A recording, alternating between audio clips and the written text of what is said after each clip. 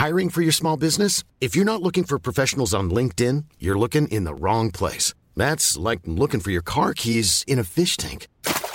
LinkedIn helps you hire professionals you can't find anywhere else, even those who aren't actively searching for a new job but might be open to the perfect role. In a given month, over 70% of LinkedIn users don't even visit other leading job sites. So start looking in the right place. With LinkedIn, you can hire professionals like a professional. Post your free job on linkedin.com/people today. There's never been a faster or easier way to start your weight loss journey than with PlushCare. PlushCare accepts most insurance plans and gives you online access to board-certified physicians who can prescribe FDA-approved weight loss medications like Wegovy and Zepbound for those who qualify. Take charge of your health and speak with a board-certified physician about a weight loss plan that's right for you. Get started today at plushcare.com/weight loss. That's plushcare.com/weight loss. plushcare.com/weight loss.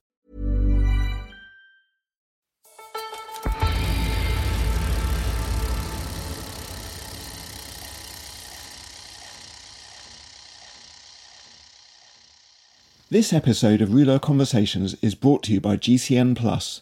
We're getting right into the heart of classic season now, and I've cancelled all weekend plans until the end of April, when I anticipate again cancelling my weekend plans through May for the Giro d'Italia.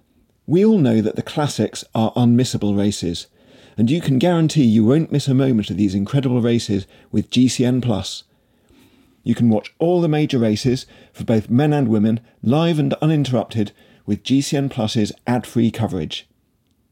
And for those days when you just can't get out of what's been planned, you can catch up at a time that suits you with a full replay or GCN+'s selection of highlights packages. There's expert commentary, and then GCN+'s panel of knowledgeable ex-pros will analyse the action and explain the tactics.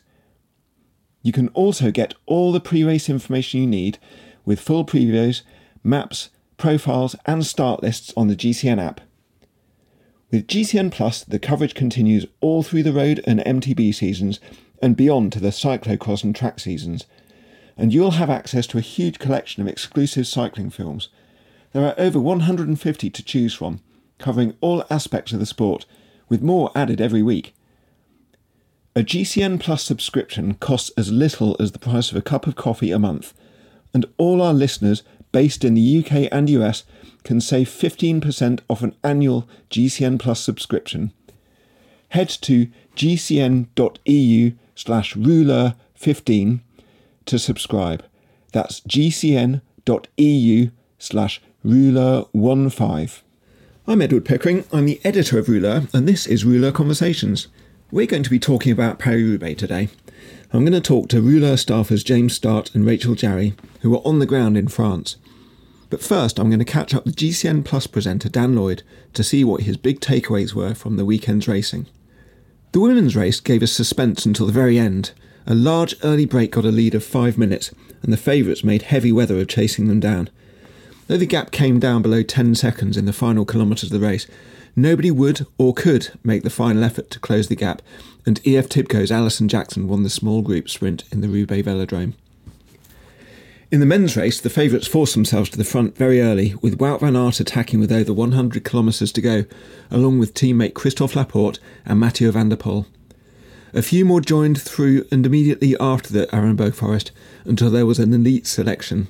The erosive effects of mechanicals and the cobbles whittled the group down to 7, and the decisive action occurred through the Carrefour de l'Arbre sector, where first John Degenkolb, the 2015 winner, was inadvertently brought down by the Alpecin duo Van der Poel and Jasper Philipsen.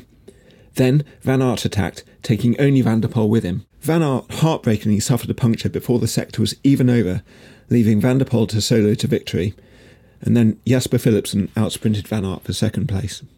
So, Dan, two very contrasting races at the weekend. They were, and the women's race was contrasting to the two previous editions where we'd seen an individual rider go up the road very early a couple of years ago, fairly early last year. And this year we had the bizarre situation where 18 riders from 18 different teams weren't just allowed up the road, but almost a 6-minute gap. And because we don't have the live coverage from kilometre zero in the women's, it takes you a bit of time to get your head around how that might have come about, why they were let up the road, and in some ways we'll never know. But they got the 6 minutes, And I felt like for a lot of the riders in that breakaway and a lot of the teams, it was a great situation. But for a few key teams, and one rider in particular, Lotte Kopecky, it was a horrible situation to be in. My biggest question, and I'm still asking myself this 3 days after the race, did the brakes stay away or did the peloton not catch them? You could debate this for a very long time, couldn't you? I think had we not had the crash where Elisa Longo-Borghini came off right at the front of the group of favourites, they probably would have been caught, but that's part and parcel of bike racing, but especially that race. It's 6 rider teams, not 7. You know, that makes a big difference as well to how much energy you're able to put into a chase. But I think either way, if I was the management of SD Works, going into it with a red-hot favourite, it's almost like their tactics should be more simple than anybody else's in the race, that you've got this Lotte Kopecky who's on fantastic form, best classics rider of this year and arguably last year as well, especially on these races, that it's very simple. You make sure that she's in with a shout of taking the win when it comes to the crucial points in the last 50, 40 or 30 kilometres, and then she can get on with it and show her form. And the fact that she won the group sprint behind despite having her own bad luck and hitting the deck in that crash, I think says all you need to know. She was more than capable of winning. It's just that she wasn't given the opportunity to do so. So there's that famous old rule or law in cycling called Chapat's law, which is named after an old French TV commentator. It was a bit of pseudoscience which said that a peloton can take back a minute per 10 kilometres. Obviously, those numbers are all kind of maybe different these days.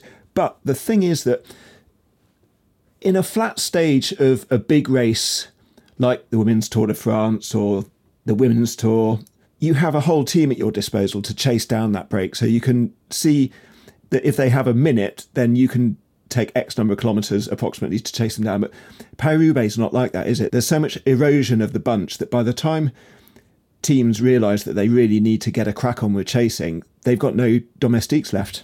Yeah, and I think that was the unique part about the race on Saturday as well, wasn't it? That often we don't see breakaways in women's cycling get a huge time gap or even be that big in the first place, 18 riders. I think there's a lot of different reasons for that.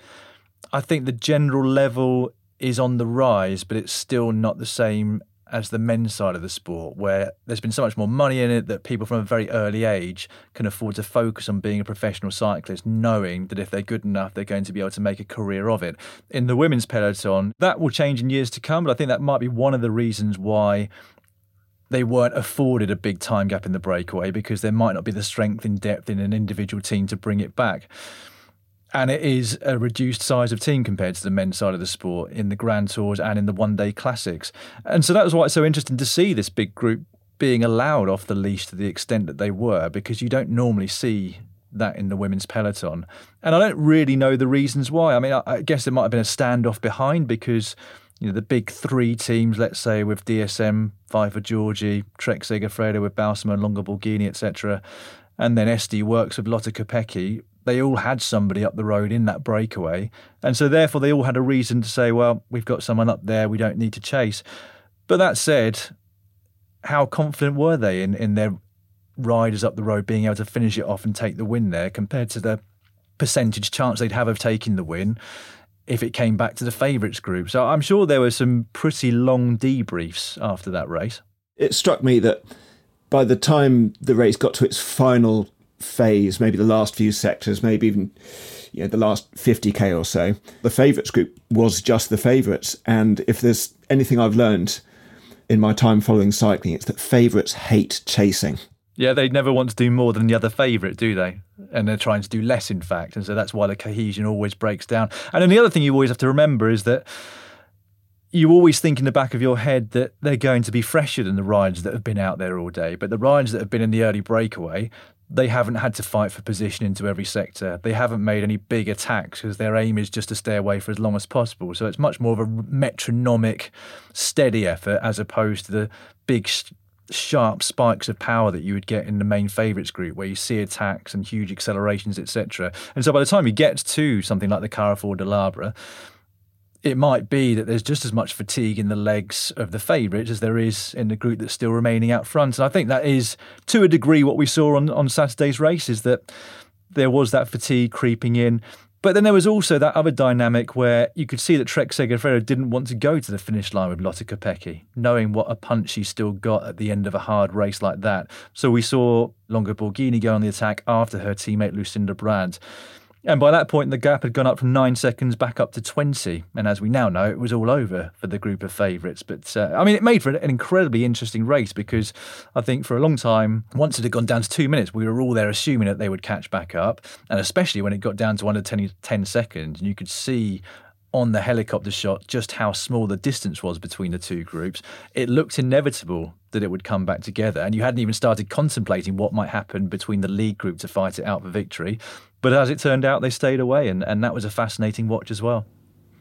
They did, and I was convinced they were going to get caught at all those points, like when they really started chasing in earnest and the really heavy cobbled sectors hit, and they brought the gap down pretty quickly to 2 minutes. And also, it wasn't all sweetness and light in the front group. I felt that the front group, from my perspective, didn't seem to be working as efficiently as they needed to stay away from the peloton. Obviously, they knew more than I did about the situation, but I thought they needed to keep common cause a bit longer than they actually did. I felt exactly the same thing. I was almost getting frustrated with certain riders within that front group. I mean, you could look at Femke Marcus and think, well, I understand why she's not quite as committed as the other riders in the group because she's got the big race favourite behind. She's got a really good excuse to sit on. For everybody else, pretty much, it was a case of this could be our only ever opportunity to be in the top 10 of Paris-Roubaix. And I think that's what we saw with Alison Jackson. Not only was she driving it on the front and doing an enormous amount of work, when she wasn't, she was really trying to encourage everybody else and probably say to them, look, this is an amazing opportunity for a big result. Even if it's not on the podium, when's your next chance to get a top 5 in a race this big? And so, I was surprised that they didn't really get it together consistently. There were certain periods where the speed all came out of it. It looked like there was no motivation, certainly no cohesion. But then they managed to get it together just at the right time. As it came down to 9 seconds, all of a sudden, it felt as though they all thought, actually, do you know what? We might have a chance here. Let's go for it. And as it turned out, they were right to do so. And on the winner, Ali Jackson, you can't argue the fact that she seemed to be the galvanising force in the group. She was also attacking it from time to time. But in the end, possibly the most visible rider in that group and also the one who won at the end. And those two facts don't always come together, do they? No, you'll see the outcome of a lot of races and you'll look at the winner and think they were fortunate. They boxed clever and rode intelligently, but maybe they took advantage of other people. But with Alison Jackson, like you said, she put everything into it, mentally and physically. And so to still have the power to come round everybody at the end and take the win, I mean, what I loved most about her victory was that she set her stall out in interviews that morning and said, I'm going to try my absolute hardest to get into the early breakaway and just see how far through this race I can get, because I do not want to take my chances against the big favourites that will remain in the group behind. So we knew what she was going to do because she told us. Presumably the other teams had heard that as well. And so to do that and then carry it off, I think makes it even more special. It was quite a different race on the Sunday, both in process and in outcome. So what are your main takeaways from the men's race? My first takeaway is that it could be many, many years before we get a group going up the road in the first hour of Paris-Roubaix. I think so many teams and riders now want to get ahead of the game, anticipate, as we keep saying at the moment, because they know that when the big favourites light it up, there's every chance that they're going to get dropped. I think slightly less so in Paris-Roubaix because, Mads Pedersen is more than capable of staying on the wheel for the most part of Van Aert and Van der Poel because it's flat. My second takeaway is that element of surprise that Jumbo-Visma had on Avallée-Rouleur, one sector before the Arenberg Forest, will not be there next year. I mean, I thought actually looking back it was a genius move because they created a separation. Their two leaders that made it into that group weren't going to have the same proposition of danger going into the Arenberg Forest because it was such a small group. And we saw what happened behind, how dangerous it can be, how many of the favourites could be wiped out if one person has a puncture and therefore a crash. But that won't be there next year. Everyone will be thinking, who's going to light it up ahead of the Arenberg Forest to get ahead of the game? So you'll have an even bigger fight earlier on in the race. And it's the way that most races seem to be going at the moment, trying to get ahead of the game, have the element of surprise, go in places where over the last 2 or 3 decades, people wouldn't have even attempted to go because it was too far from the finish. So I think that's going to be really interesting in 12 months' time, watching how that plays out. On the subject of Jumbo-Visma, it kind of brought home to me, or reminded me, that Roubaix is a really cruel race, because I felt that they've come in for a little bit of criticism this spring, even though they've had a wonderful spring, really, compared to most teams. They won a lot of races, but came up short in the Tour of Flanders. And then again, this time, I think they did everything right, and the race just turned against them. Laporte's mechanical completely changed the dynamic and composition of the leading group. And then at the absolute crux of the race, Van Aert had a puncture. I think, I would be more critical of them at the Tour of Flanders, where I didn't feel like they played their numbers as well as they could have done, than I would be at Roubaix. Because especially when you think about Van Baarle, he won the race 12 months previous. He had some bad luck that saw him chasing back on. He would have been a big part of the plan in that sector before the Arenberg Forest, to be in that group, to probably drive it on, maybe so that even Van Aert himself didn't have to do the work he did there. But he wasn't able to be there because of bad luck, and then he crashed in the Arenberg Forest. And you're right, the same thing with Christophe Laporte. They went from a situation where they had a group of, 6 or 7 riders, the only team with 2 riders within it, 2 very strong riders at that, so they could afford to think about playing a numbers game later on in the race. If everyone worked together, if Van der Poel was prepared to work with them, that once we got deeper into the finale, they had Laporte and Van Aert, and Van der Poel only had himself.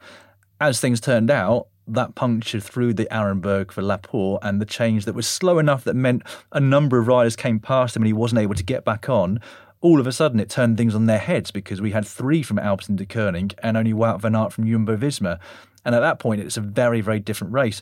The rest is history, of course, and Alpecin de Koning rode an incredible race, but it could have been so different. But you could say that about every edition of that race. It's just so hectic. You do get bad luck. I think to a degree you sort of make your own luck in terms of bike handling and crashes, etc. Sometimes there's absolutely nothing you can do about it. But what I'm trying to say is that if you put another rider on the same lines as a Van der Poel, they're probably not going to be able to stay upright. He's got that cyclocross and mountain bike experience, which I think really reaps rewards in a race like Roubaix, where you can take different lines. And he was just a lot more confident going through some of the corners and taking the apex of corners on the dirt, knowing he was going to be able to jump back up onto the cobblestones, etc. You kind of still had your heart in your mouth, but not as much as it had been another rider that doesn't have that same sort of experience in bike handling. Van der Poel and Alpecin, especially once that lead group had coalesced, they did everything right. And if you're going to get 2 riders in a break on a flat race like Paris-Roubaix, I guess the best classics rider in the world and Jasper Philipsen, who's one of the 2 or 3 best sprinters in the world, that would be your choice of personnel, wouldn't it? It would be. And for that reason, I was quite surprised that Van Aert wasn't prepared to work with Van der Poel when he made his attacks and Van Aert was the only person able to go with him. I'm thinking particularly after Mons-en-Pavel, when Van der Poel went on one of the only serious climbs in the latter part of Paris-Roubaix. You would have thought that Van Aert would have been thinking to himself, well, I'm 1 against 3 beforehand and now I'm 1 against 1. I'll take my chances. I beat him at the sprint finish of E3. I've beaten him before in sprint finishes 1-on-1. But he didn't. He sat up, and maybe he knew that Van der Poel would be selfish, that he wouldn't work for Jasper Philipsen because he wants to win Roubaix for the first time, even though Philipsen's the fastest rider in that group on paper. Maybe he was gambling on that, I'm not sure, but I just found that interesting because generally in the past when those 2 have got away, they are both willing to work fairly equally together and then fight it out at the finish line. But on Sunday, it just felt like Van Aert had a different game plan, that he was leaving it all for one attack later on, hoping he could go solo rather than go mano a mano against his arch nemesis. As for the rest, that leading group of 7 defined the race. There was the 3 we just talked about, Van Aert, Van der Poel and Philipsen, but the best of the rest were also there, which is Mads Pedersen, Stefan Kung, John Degenkolb and Philippe Ogana. All 4 of those riders rode extraordinarily well, I thought. Obviously, Degenkolb suffered just bad circumstances. You can call it bad luck or just being in the wrong place at the wrong time. It's just the way Paris-Roubaix sometimes goes. But all those 4 riders, I still felt I wasn't sure about how any of them were ever going to win from that group on that day. Really, the only situation might have been if Jasper Philipsen started attacking, 1 or 2 had gone with him and Van der Poel was behind saying, well, it's up to you, Wout. If you want to chase it down and try and win this race still, then I'm going to sit on your wheel and you do that. And maybe if they'd looked at each other and refused to cooperate, then we might have seen a group sail off into the distance. But it's happening less and less, isn't it? When you start looking down the list of winners of the major races this year, last year as well, maybe even the year before that. More often than not, it is the big favourites that are finishing things off. And I don't really know exactly when that change happened. But historically, Roubaix has been a race that's opened itself up to very strong riders who don't win prolifically, but are able to head up the road and finish it off that day. Van Baarle last year to a degree. I mean, he's a quality rider, but that was his 6th win as a pro rider. Same with Van Summeren, same with Matt Hayman. They don't win often, but that is a race where they can get up the road and do something and have done something. But there was not a moment in my mind, really, where I contemplated one of those other riders being able to beat both Van Aert and Van der Poel on Sunday. And that proved to be, really, they were the 2 strongest riders in the race. And actually it was interesting listening to Luke Rowe and Geraint Thomas on their podcast this week, that in speaking to Ganna after the race, he'd said to Luke that he felt really, really good, that he felt like he positioned himself well in the last few sectors of the race. He was handling his bike as best as he could. But when Van Aert went and when Van der Poel followed him on the Carrefour de l'Arbre, that they were at a different level. He had no chance of going with them. And so from that point of view, it was always inevitable that once they went and persevered with their attack, that everybody else was either going to be fighting for 3rd or for 2nd. And Van der Poel's now had probably as good a spring as anybody in the whole history of the sport. You know, he's 1st, 2nd and 1st in the first 3 monuments of the year. And he's got brilliant form. His confidence is sky high. And it's only a week ago we're all speculating about Tadej Pogacar's potential to win all 5 monuments. And suddenly Van der Poel is up to 3 and people are asking what's possible for him in these races. So what's your opinion on that? I think he'll really, really struggle to win a Tour of Lombardy. I know he's been top 10 there before, but it was in the COVID year, and a lot of the riders that might normally focus on that race or compete there at the end of the year were probably focusing more on preparing themselves for one of the Grand Tours that was coming up. So when you look down the list of riders that were in that top 10 and just outside of it, it's not the same quality of rider that you'd normally get up there in Lombardy at the end of the year. Well, I was surprised at the time to see how far he got up the Sormano climb, which is long and incredibly steep, because he's a big guy. You know, he must be around about 80 kilos, not by normal standards, but within the sport of cycling, when you're looking at climbers, they're all sub 70 kilograms, apart from Wout van Aert. And so I think, it would be a struggle for him. I think particularly at the end of the season, where fatigue of the legs and the mind starts to set in, how motivated is he ever going to be to go to Tour of Lombardy and really focus on it and try and tick that one off? I guess the answer might come if he ever wins a Liège. I think that would come first of the 2. If he does tick that box, he might start to think, well, what have I got left to win in this sport? Especially if he's won the World Championships as well. He might want to tick that final box, but I find it hard to see him winning a Tour of Lombardy personally. It's interesting, actually, because his dad, who was a similar, although not as all-rounder talent as Mathieu, won Liège-Bastogne-Liège and also sprinted for the win and was narrowly defeated in the Tour of Lombardy. I guess he will be up against it for the reasons you said. And I also sense that Lombardia is steadily at the moment becoming less a kind of last man standing race. There's always been a question of motivation at the end of the season for riders, and you tend to get a sparser field there than for the main events. But at the same time, a monument is a monument. So I assume he will have his work cut out there. But I'd be interested to see if he can compete in Liège-Bastogne-Liège in the future. Yeah, again, I have my doubts just because of where it lands. Because although he's now won Flanders twice and won Roubaix, I think he'll still really want to win those races again next year. And when you're targeting those races, plus the preparation that comes beforehand, you might say in the pre-season, you know what, I think I'll go on and do Liège-Bastogne-Liège. I think when it actually comes to it and you've got the relief of finishing those races, wherever you've come, the prospect of then staying on it for another 2 weeks, you know, with your diet, with your sleep, not going out celebrating a win or wherever you came, I think that takes its toll. And so it's whether or not really he can have the motivation to carry on for that 2 weeks and still also be in top form. It's not in his ability. It's more for me about how long you can keep his form for and how long you can keep his motivation for at that time of the season. Dan, it was an extraordinary weekend's racing. Thanks so much for your insight. Got one more catch-up to come in a couple of weeks after Amstel, Flèche and Liège. I'm interrupting this podcast to remind all listeners to subscribe to Rouleur, the world's finest magazine of cycling and cycling culture. Our latest edition, out now, is Rouleur 118, the Classics issue. The Classics are the beating heart of world cycling. These grippy, tough, atmospheric races in the chilly north of a European spring are full of character and excitement. Yes, the Tour de France is colourful and glamorous, but the Classics are real life, a kitchen sink drama compared to the operatic grandeur of the Tour and Giro d'Italia. We're celebrating the Classics in Rouleur 118. The magazine features an exclusive interview with Eritrean rider Binyam Girmay. Girmay is one of cycling's most prominent rising stars. He won Gent-Wevelgem and a stage in the Giro d'Italia last year, and he tells us he is aiming even higher this year. But results aside, as the most successful black African rider the sport has yet seen, Girmay is smashing down barriers and paving the way for many more to follow. Also in Rouleur 118, interviews with Movistar's new signing Liane Lippert and Spanish classic stalwart Emmanuel Erviti, who has ridden more editions of Paris-Roubaix and the Tour of Flanders than any other current pro. How do you win the Tour of Flanders? 7 different champions, including Lizzie Deignan, Tom Boonen and Johan Museeuw, tell us how they achieved victory in the Ronde.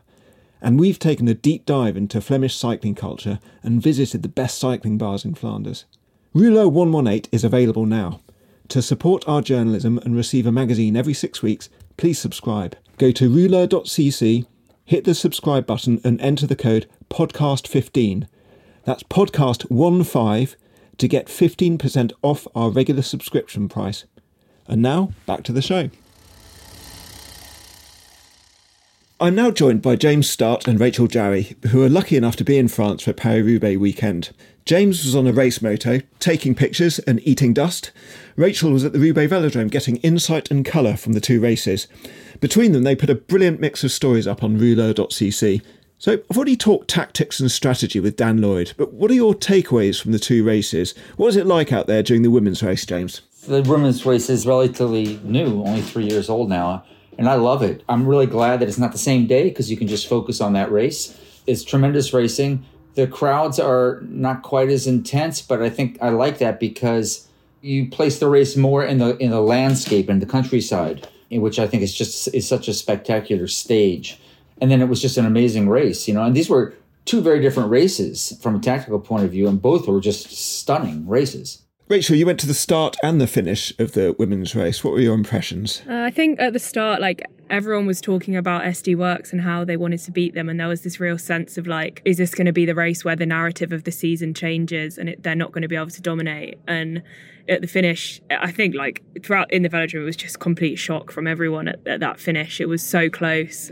The group that was chasing the breakaway came within about 10 seconds and everyone was watching it on the big screen, kind of not knowing what was going to happen. And then the final sprint was so dramatic as well with the crash on the penultimate lap of the velodrome. It was probably one of the most exciting finishes I've ever watched. And I just was just couldn't believe it. The women's race really ticked my boxes. I mean, everyone's got their preferences in terms of what they want to see in a race and what they really like to see in bike races. But I love it when an underdog wins.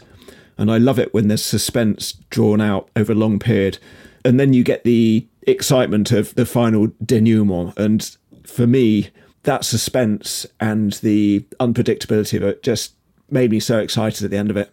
That's one thing that makes Roubaix so great is the unpredictability and the chance. And that was never more the case than with the women's race this year. It's really been interesting to see because this is only 3 years old. This is a comparative baby, and yet you sense it's growing every year.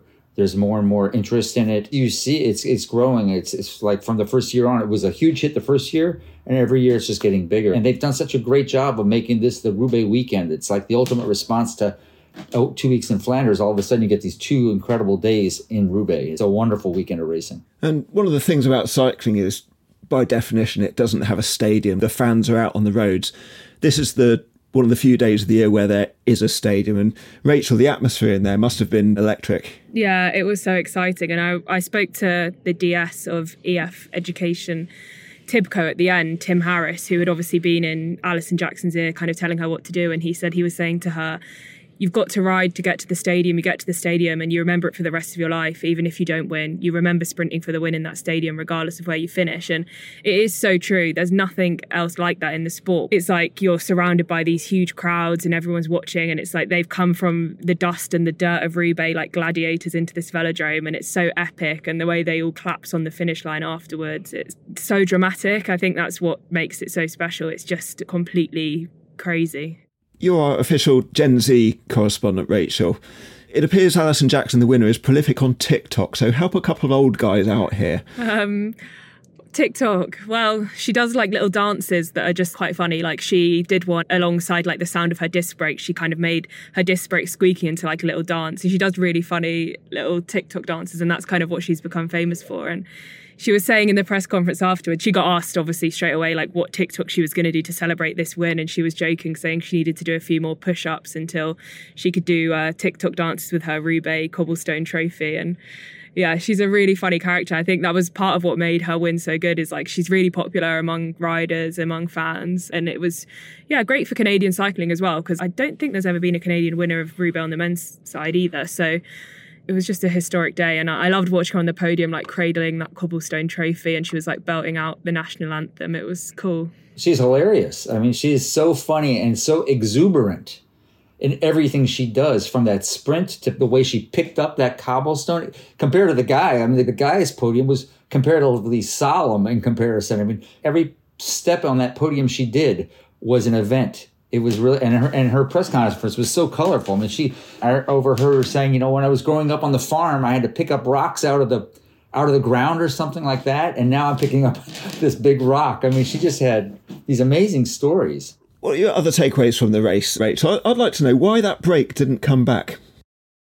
I think it didn't come back because it had all of the big teams represented in it. I think it was apart from Movistar and Jumbo-Visma, they were the only two teams who didn't have a rider in that move of 18. So there was just not really much like impetus in the chase, because everyone was like, well, we're represented in there. But also credit to Alison Jackson, like she is this funny character and she's so outgoing, but behind all of that is an incredibly strong bike rider, and she drove that break on throughout the whole day, and she wanted to split it as well. She said she wanted to split it on the cobble section so that a smaller group had more chance of staying away, and she did get it down to like 6 riders at the end.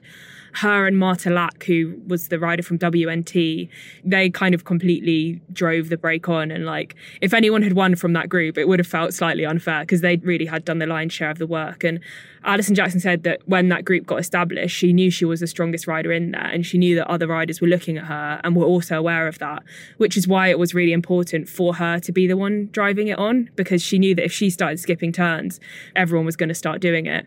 It was all about gambling. She said it was all about taking the risk of saying, look, I'm going to do loads of work, and if coming 7th in this group is still better than coming 40th and Kopecky winning another race.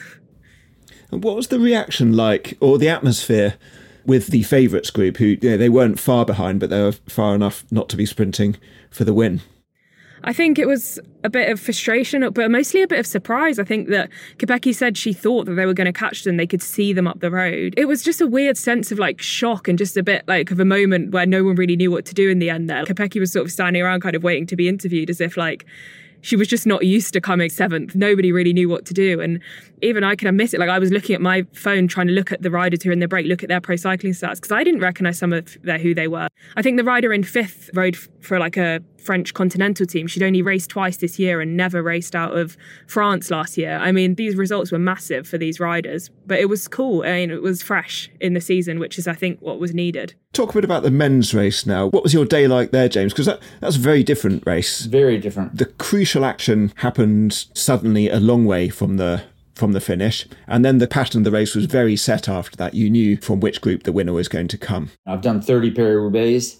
That is one of the most spectacular ones I've ever seen. I mean, to see so many big favorites going, 100K out, essentially? And then it was like a mano-mano for 100K against those guys. I mean, and, and they were not pulling punches. It was really hard out riding. It was pure bike racing at the highest level. And it's just one more race, one more monument this year that has just been exceptional. I mean, every monument this year so far has had an exceptional winner riding an exceptional ride. And it was once again the case. And Rachel, you were in the Forest of Arenberg as the race came through. Try and convey the atmosphere, the noise, the impression as it comes through. It's a bit of a weird place, the Arenberg, because there's no phone signal. It's like this black spot. Nobody knows what's going on in the race. So all you hear are like these rumours swirling around about like what might have happened, who's on the front. And it's so packed with fans. And there was guys dressed as priests. I think it was because it was Easter Sunday. That's kind of the link I made. But there were like guys with their shirts off, people screaming. There was Flanders flags. There was flags everywhere. The atmosphere is crazy. And it's so loud when the riders come through. But I think the best part about it isn't even when the riders come, but it's like this anticipation, and it's like slowly you get the police come and they clear the cobbles for the race to come through, and you hear the helicopter come by once, but even when it comes by the first time, that's still like 45 minutes till they get there. I think it's the helicopter showing like a taster on TV of what's to come, so everyone gets really excited, and then it's still longer to wait, and because you can't follow it, you don't know where the race is, you're just kind of relying on seeing the cars, seeing the motorbikes come through, and the tension just builds and builds. And then the riders obviously will come through so split up, and they're covered in wounds, and it's so dramatic. It's like nothing else really, the Arenberg. It just feels like this place where like amazing but also awful things happen, and it's mad. Could you even tell who was winning and who was losing at that point? Not really. I was kind of looked at the top 5 riders and I made note of who they were. But then I was also like, I've got no idea how this race situation is established. So when I got back to the press room, I had to go back on the live stream and rewatch it. But I don't know, it felt really cool to like see them come through, not having known how they'd got there. It added a bit of intrigue and a bit of magic to it, which, yeah, it was a really good experience actually to watch it. You mentioned this thing that you hear the race radio, you're getting these snippets. And I often say, you know, you have the 3 weeks of the Tour de France in 6 hours, 6.5 hours of racing. And it is so intense. And I had that race radio with me the whole time. And yet I didn't know what was going to come in front of me when it happened. I mean, I heard that Van Aert crashed or had a mechanical going into the Ehrenbergs, and all of a sudden he's at the front. Same thing on the Carrefour de l'Arbre. The last thing I heard was Van Aert attacked. And then the first rider comes into my screen is Van der Poel solo. I mean, it's just how chaotic it is. That you're just constantly reacting. You don't quite know what it's going to give you at any moment. And that's what makes it so great. So we had the group of favourites, and it kind of settled on 7 extremely strong riders through a bit of erosion, a bit of attacking, a bit of circumstances, and obviously luck. Kind of felt that the sting was taken out of the race. Suddenly, it went from a quite tense situation where there were definitely favourites and people who wondered how they were going to win the race, but they were all together, and suddenly one crash and one puncture, and the race was suddenly over. I felt the same. Like, it was a bit of a disappointing ending. When it was just Van der Poel and Van Aert riding away, I felt like it was time for that big showdown between them, that big sprint finish in the velodrome. And when Van Aert had that puncher, it just felt like such an anticlimax to what had been one of the most exciting races of the season. It was a shame that had to happen, really. And poor John Degenkolb, I felt so bad for him when he had that crash and he was on such a good day. It was almost like vintage John Degenkolb, like he's not ridden at Roubaix that well since he won it, really. Like, I think it was, 8 years ago now or something. So it was really disappointing for him, and I felt so sorry for him at the finish line. I don't know if you saw those photos of him lying on the ground in tears, and Van der Poel and Philipsen came to try and console him, and he was just like not ready for that. But yeah, he dealt with it like a trooper, to be fair. He then came and did interviews and stuff. But yeah, that was a bit of a sad moment for me.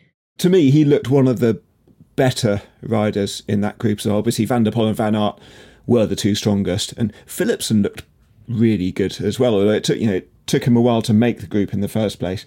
But of the rest, I'd say Degenkolb was kind of around Philipsen, behind Van der Poel. So yeah, it's a shame. But I remember reading years and years and years ago, anecdote from Paul Kimmage's book, where he was presented with a watch by his father.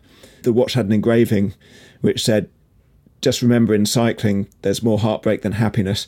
And this race seemed to sum that up. Every rider gets to the velodrome with a story, and this race just seems to magnify the emotions, and it seems to strip riders down to their very essence. This race, riders look spent when they get to the velodrome, don't they? They just look hollowed out. After all these years, I still get goosebumps every time those first riders come to the velodrome. I can only imagine what it's like.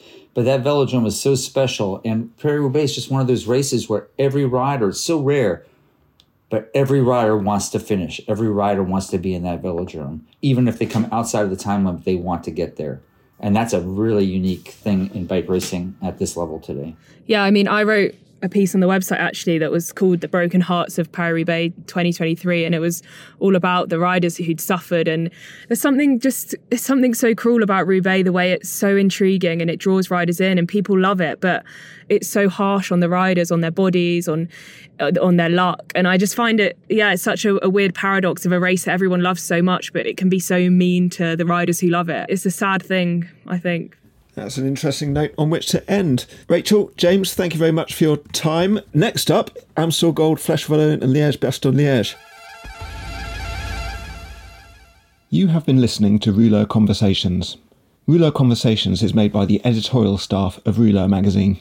Follow us on Twitter and Facebook @Rouleur and on Instagram @Rouleur magazine, or visit our website at rouleur.cc. This episode was produced by Amber Miller of Content is Queen.